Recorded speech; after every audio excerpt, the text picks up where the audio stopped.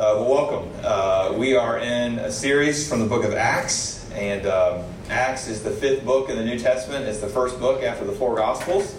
In our church, we regularly, not always, but regularly we preach through books of the Bible. And there's a lot of reasons we do that, but one of the reasons that we do that is because it very much teaches us how we can read the Bible on our own.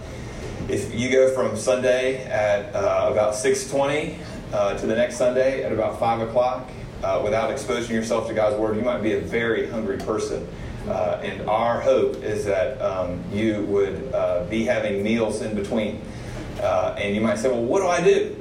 Well, a really bad approach would be what I call shotgunning it. And shotgunning it is just taking your Bible and saying, cheep, and you read whatever you turn to. Really tough to do that. I would suggest, especially if this is new to you, to start with one of the Gospels, Matthew, Mark, Luke, or John. Start chapter 1, verse 1. Read just the first chunk. And just say, God, what would you have for me here? And maybe nothing of real note comes to bear. That's okay. You got tomorrow. Tomorrow is coming. And you can read the second chunk. And you say, Lord, what would you have for me here? And that is what we do here in the book of Acts, and you can do it too. You can do it all on your own. I'm nothing but the waiter. The chef, the Lord Jesus, has cooked up a meal, and He's just given it to me to feed to you. And you can go to the cook too. You don't need me. So let me pray, and we'll get started here. Father, we do thank you for your word, and we do come very, very hungry. Lord, our sin has made us hungry. Our world has made us hungry. The evil one has made us hungry. And now we are here. So would you feed us? Our mouths are open. In Christ's name, amen.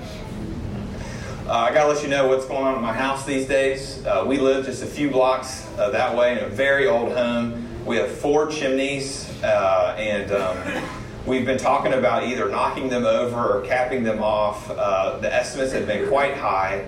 And the biggest reason we're doing this is not for aesthetics. The biggest reason we're looking at doing something about our chimneys is because we had an intruder of the flying kind, the small kind, the scary kind that come out at night, bats. 3 times this has happened to us. The third time was about 10 days ago. We're having breakfast. The girls are getting ready to go to school. And Eden and I, we didn't see it, but Eden said, I just saw a bat. And we thought, oh my gosh, it's Friday. I've got stuff planned. Jenna's got stuff planned. The kids go off to school. And we canned all the stuff that we had planned, and we went looking for this bat. Now it's the morning. They're going to go to sleep. And we start Googling this like crazy. How do you find a bat during the day in your house? The other times we had bats, they'd come out when the sun went down, and they were really easy to spot. But we wanted to spot this one early. We didn't want to wait for the nighttime to come.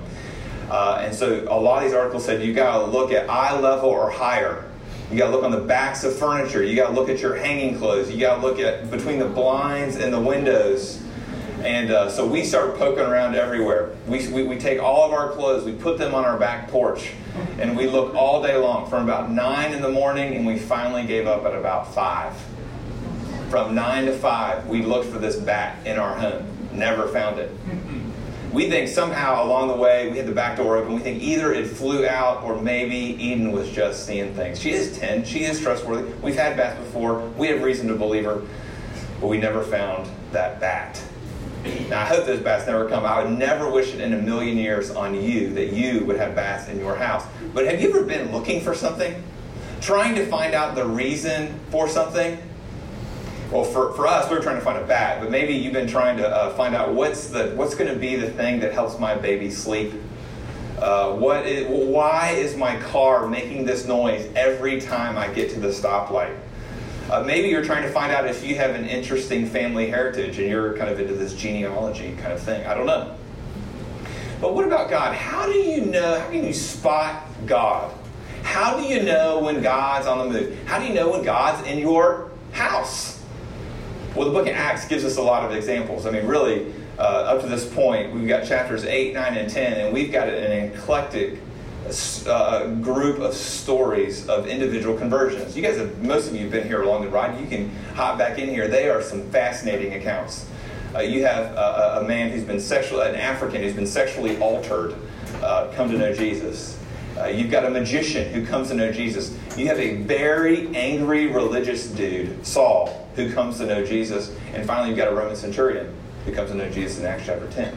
It's really interesting. You can kind of get a pulse of what does it mean for me as an individual to find Jesus? Read those stories.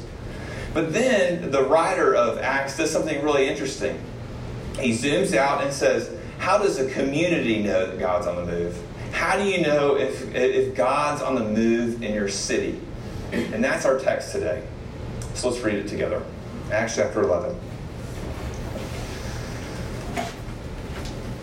Now, those who were scattered because of the persecution that arose over Stephen traveled as far as Phoenicia and Cyprus and Antioch, speaking the word to no one except Jews. But there were some of them, men of Cyprus and Cyrene, who on coming to Antioch spoke to the Hellenists also, preaching the Lord Jesus. And the hand of the Lord was with them, and a great number who believed turned to the Lord. The report of this came to the ears of the church in Jerusalem, and they sent Barnabas to Antioch. When he came and saw the grace of God, he was glad, and he exhorted them all to remain faithful to the Lord with steadfast purpose. For he was a good man, full of the Holy Spirit and of faith. And a great many people were added to the Lord. So Barnabas went to Tarsus to look for Saul. And when he had found him, he brought him to Antioch. For a whole year, they met with the church and taught a great many people. And at Antioch, the disciples were first called Christians. Now in these days, prophets came down from Jerusalem to Antioch. And one of them, named Agabus, stood up and foretold by the Spirit that there would be a great famine over all the world. This took place in the days of Claudius. So the disciples determined, everyone according to his own ability, to send relief to the brothers living in Judea. And they did so, sending it to the elders by the hand of Barnabas and Saul. The word of the Lord. All right, so we're going to pull out three things of what happens when God is on the move. The first thing, God gathers all kinds of people. It's verses 19 to 21. God gathers all kinds of people. That's how you know God's on the move. The second thing, God uses leaders. Verses 22 through 26. And lastly, that God causes his people to be generous. Verses 27 to 30. All right? So let's tackle this first one. That God gathers all kinds of people. Verses 19 through 21. You see, this whole thing is happening in Antioch. The gospel's not gotten to Antioch yet. And Antioch is a huge city for the first century. In fact, it's the third largest city in the Roman Empire. The biggest is Rome. The second biggest is Alexandria, northern Africa. And then there's Antioch. Antioch is in modern-day Turkey. It's 500 miles, pretty much due north of Jerusalem. And so it sits geographically between three major places. To the west, you've got Greco-Roman Europe. To the south, you've got the Middle East. And to the east, you've got the Orient. You've got Asia. And then it sits right there on the coast. I mean, not right on the coast, but about 10 miles from the coast is Antioch. And there, from the coast, there's access from all of the Mediterranean to get there. And so what happens is it becomes this melting pot of cultures here in Antioch. And it's made really obvious in verses 19 and 20. You've got Jews who had been converted to Christianity in Jerusalem at Pentecost, and then they go to Antioch because they were fleeing their persecution that happened after Stephen. Now, you remember, if you've been with us, chapter 7, Stephen is stoned, and it causes a great dispersion. So Christians begin to go everywhere across the Greco-Roman world to flee this persecution. They would have never chosen to leave Jerusalem on their own.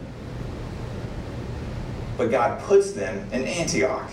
And when they get there, they find people that they can relate to. They find other Jews who are there in Antioch.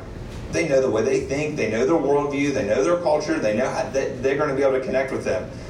So these Christian Jews go to these unbelieving Jews in Antioch and evangelize them. That's one group of people. Then you've got people, according to verse 20, you see those two places, Cyprus and Cyrene. You've got Christians from Cyprus and Cyrene. You know, Cyprus is this pretty big, sizable island about 100 miles off the coast from Antioch. And then Cyrene is a town on the north coast of Africa. And you've got these people from Cyprus, these people from Cyrene, from northern Africa, who now they're Christians, that they've made their way to Antioch too. And they're not evangelizing Jews. They're evangelizing, you see there in verse 20, Hellenists. Well, Hellenists are Greek-speaking Gentiles. So you've got the Hellenists. You see what's happened. You've got this mishmash of people. You've got Jerusalem Jews ministering to Antiochian Jews, and you've got Cypriot and African believers ministering to Antiochian Gentiles. And there you have the Church of Antioch. It's a beautiful mosaic of people. The room had all different kinds of colors. You had to think that their potlucks were really interesting places to go and eat. And you've got to presume that everyone, because they live in Antioch, they all speak Greek, but Greek isn't their first language. That a lot of them are speaking very different languages in their homes than they would at church. It kind of sounds to me like Revelation 7. Revelation is the last book in the Bible, and we begin to get a glimpse of what the restoration of all things, when all pain and all sin's taken care of. And one of the scenes that we see is in chapter 7. And in chapter 7, you have people from all tribes, all tongues, and all languages extolling the greatness of Jesus. And I think that's what a worship service looked like if you were in Antioch, because you had so many different kinds of people represented right there in the church. It sounds almost too good to be true, doesn't it? But how many of our churches really look like this? Well, you might say, well, Marsh, we're in Kentucky. Kentucky's 86% white. You've been drinking from these cultural wells of inclusivity and diversity for way too long, Marsh. I understand that, and you're right. Kentucky is a very, very white place. But our city is not. I came across the other day on the public school website. And you know the percentage of whites in public schools in Fayette County? It's 49.8. You know what that says? There's more non-whites in our public schools than there are whites. But our world is a very, very, very divided place. And few things would give testament to the power of the Holy Spirit like a church that's united around something other than class, race, and politics. If a church was united around Jesus, it's got the opportunity to reflect this kind of diversity. So we see that God's gathered all kinds of people right here in Antioch, but how did God do it? How did God gather all these people? What kind of strategy did they have? Well, if you look there in verses 19 through 21, what you'll notice are no names. These are just normal Sarahs and Bens and Jamals and Marias living there in Antioch who are Christians. This revival in Antioch didn't happen under the watch of Peter or Paul. These were just ordinary people whose names have now been forgotten. But look what they did. They didn't do anything spectacular. Verse 19 says that they spoke the word, and verse 20 says they preached the Lord Jesus. Sounds pretty simple. And I know the task of being a multicultural church is going to require nuance. It's going to be complex. It's going to be complicated. There's going to be a lot to learn, and I hope all of us take on a position of humility and are willing to be learners in the process of reflecting our neighborhood. But if we proclaim this Jesus from His Word, He will take care of making us reflect our neighborhood. See, being multicultural is not so much about programs and techniques. It's not first and foremost a practical matter. It's first and foremost a theological matter. And it's something that's accomplished with normal people. Sarahs, Bens, Jamals, and Marias. So that means we're all on the hook for preaching the gospel in our city. It's not just me, not just Justin, not just those who are officers here. Preaching is not something that's done in the pulpit about this time every week. It's something that's done on the corner of Loudon and Maple. It's done in the school bus. It's done at West 6th over a beer. It's done around your dinner table. That's where this preaching happens. So who's on your radar? What unbelieving people are in your spheres of life? Listen, I know this is tough. But guess what? Acts 11:21 says that the Lord is with you. Look at verse 21. And the hand of the Lord was with them. Luke's trying to make it real clear. You can't attribute their technique or their charisma or anything else for why this happened. That it was the hand of the Lord that was with them. And if we take up this task, that we will see what happens in the second half of verse 21 happen. A great number believe and turn to the Lord. Don't you want to be a part of that? You're just a normal Ben, Sarah, Jamal, and Maria. I am too. But Jesus promises to be with us. And this is what happens when God's on the move. But he's on the move in another way. Look at verse 22 through 26. You see this guy come on the scene named Barnabas. You see verses 19 through 21, it's like the great democratization of the church. It's a really level playing field where all people are covered by the blood of Jesus. All these people have experienced the resurrection. All are filled with the Spirit. All are empowered for the work of the ministry. But there's still a need for leadership. In Jerusalem, this is where all the apostles are. All the leadership of the church is concentrated in Jerusalem. They hear about this astounding multicultural work, and they send someone up to inspect this work. They send Barnabas. I know that might sound heavy-handed to you. Why not just let the Spirit of God be on the move with Ben's, Maria's, Jamal's, and Sarah's? Why not? Why do you have to send Barnabas? What do a bunch of Jewish guys who've never been to Antioch know about doing ministry in Antioch? What do they know? Well, the truth is nobody knows. Whether you live in Antioch or Jerusalem, how to do multicultural ministry, because this is the first time in the history of church has ever happened. Yet there's still a need for godly leadership. And you and I need this kind of godly leadership too. I'm sure at times it felt invasive for the people in Antioch, and it's going to feel invasive for you. It's going to feel intrusive for someone to be up in your life. And yes, there are scores of godly leaders who have either underused their position or overused their position. Godly leadership, they were silent and continue to be silent in race relations in America. They've underused their position. Then you've got places where godly leaders have overused their position. Just see any sexual scandal in the news committed by a pastor. So what type of leader should we be looking for? What kind of leader should we be looking to play this kind of role in our life? Well, look at Barnabas. Let's start there in verse 23. He was made glad by the grace of God. He exhorted them to remain faithful to the Lord. He was a good man. He was full of the Holy Spirit and faith. And then, lastly, probably the one I like best, and I wish I had another 5 minutes, I'd get in on it. He was unwilling to work alone. You see, I went and got Saul, the most talented of all, to come work with him. And I bet those 5 things, glad to the grace of God, exhorting you to remain faithful to the Lord, being a good man, full of the Holy Spirit and faith, and unwilling to work alone, that kind of humility, I bet if God gave you this kind of leader, you'd be glad for this kind of leadership in your life. I would too.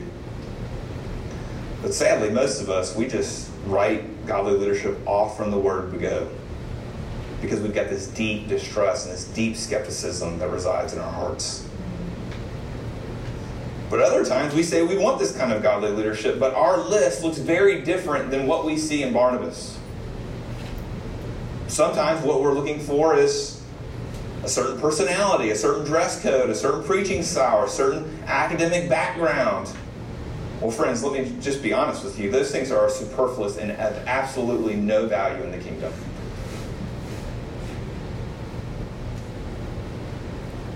But the things that we see from Barnabas, they're really hard to determine. They're pretty subjective. And they take a long time to get a pulse on. You don't know if someone's full of the Holy Spirit and faith based on just having an interview. You don't know if someone's filled with the Holy Spirit and faith just by sitting down and having one lunch. You don't know if somebody's filled with the Holy Spirit and faith just by having a collection of 5-minute conversations. You've got to see these people in action. You got to see them when they don't necessarily have their leader hat on. So, if you're just passing through tonight, If you're looking to join a church, look for these kinds of things in your leader. If you're a part of our church, at some point in the future, you're going to have the opportunity to nominate or vote on people, and you're going to want to look for these kinds of things. And once you do, give that leader your trust. So far, how can you find God in your house? How do you know God's on the move? You know when He's gathering all kinds of people to Himself, and you know when God's using leaders. The last thing we see in 27 to 30 is we see God causes His people to be generous.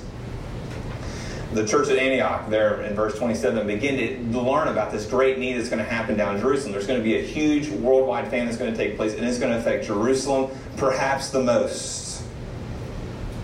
And their knee-jerk reaction wasn't to, hey, can we investigate a little more? We want to make sure it really is a need. No, they just trusted there really was a need, and they did something about it. That was their knee-jerk reaction, was to be generous. And I think if we took a lot of time, verse 27 to 30, we'd see lots of things, but here are just a few. First, I think what we see is that God cares as much about our maturation as a church as He does about our numerical increase.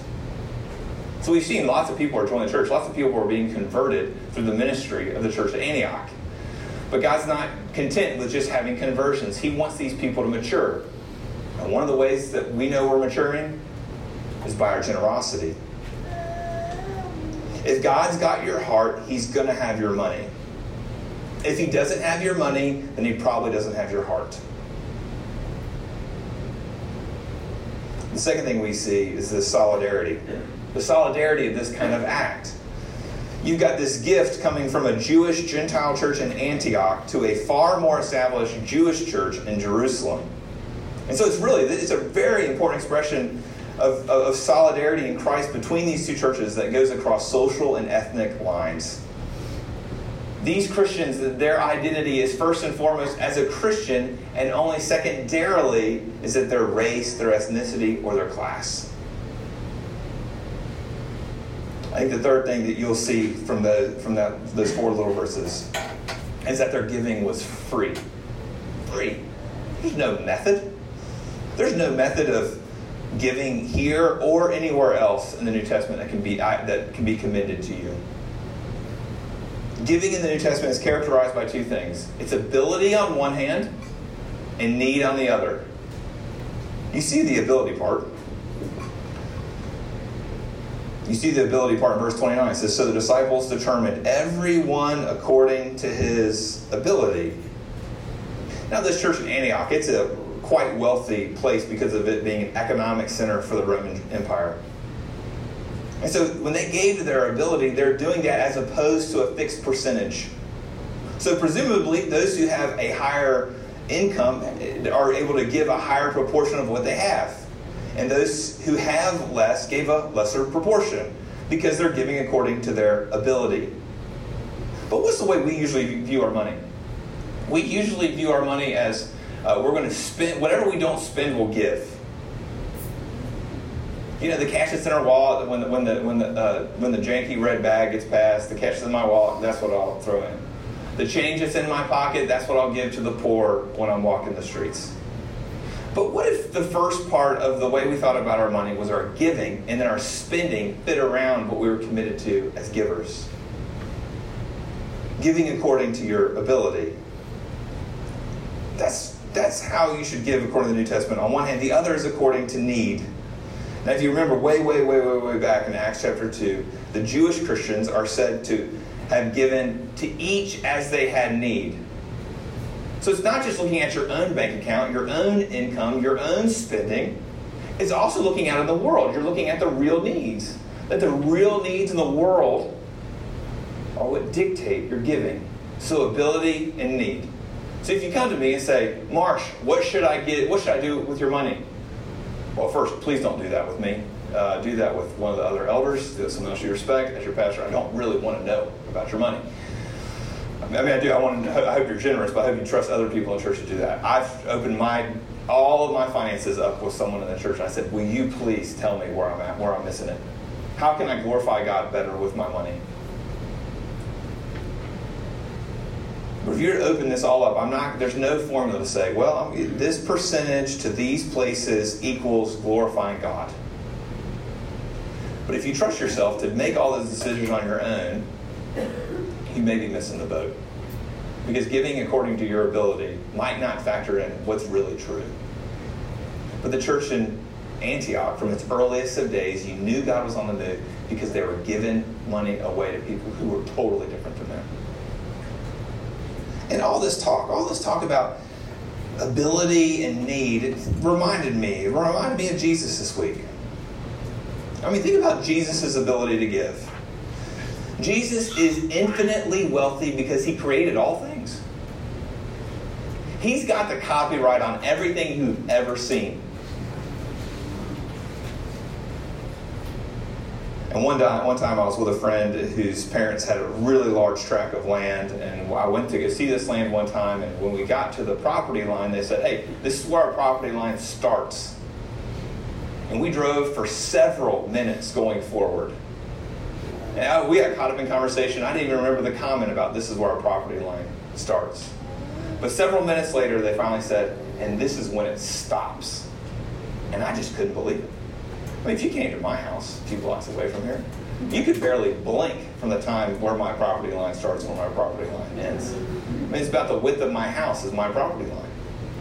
And I started thinking, okay, let's just say the whole world was Kentucky. I mean, that's the way I think about it anyways. But if the whole world was Kentucky, and you were riding in a car with Jesus, and you went to the easternmost tip of Kentucky, which is Phelps, if you were wondering. If you were in the easternmost tip of Kentucky, you'd be in Phelps. And if you wanted to go to the westernmost tip of Kentucky, you'd be in Hickman. I didn't know either of these things, so I started looking at it this week. And I thought, wow, I wonder how many miles that is. Well, friends, that's about 500 miles. Imagine you were with Jesus and you were in Phelps, and he says, hey, this is where my property line starts. Well, about 10 hours later, he'd say, and it goes to here. Oh, and by the way, everything that you've seen, all the trees, all the plants, all the animals, all the people, all the buildings, all of it is mine. Jesus is infinitely wealthy. That's why the angels praise him for all time. Now think about your need. The passage that Cassie read earlier says this about us. Isaiah 61 is talking about the Messiah who's going to come. And Isaiah is trying to tell these people how bad they're going to need the Messiah. And it says the Messiah is going to come to the poor, to the brokenhearted, to the captives, to the bound, to those who mourn, to those who dwell in ashes, to those who have a faint spirit, and to those whose lives are like a devastated or ruined city. That's who the Messiah is coming to. So you've got ability on one hand, and Jesus, he's infinitely rich. And you've got you on the other hand. You've got me on the other hand, who's infinitely needy, who are described by words I just read from Isaiah 61. So do you see the depth of your need? You might not feel that needy, but this is Jesus' view of you. And for some of us, when we begin to think, oh, we're that needy, I guess Jesus will have nothing to do with me because I have nothing to offer him. But brother and sister, it is your need that stirred up in Jesus the desire to relinquish all of his riches to have you.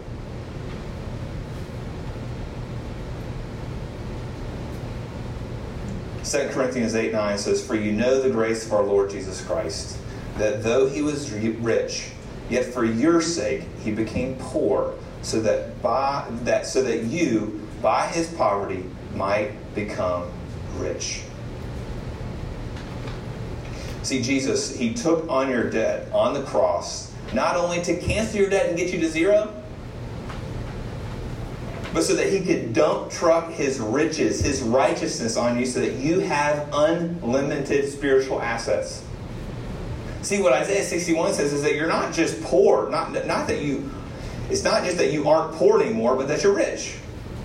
It's not just that you aren't a captive anymore, but you're free.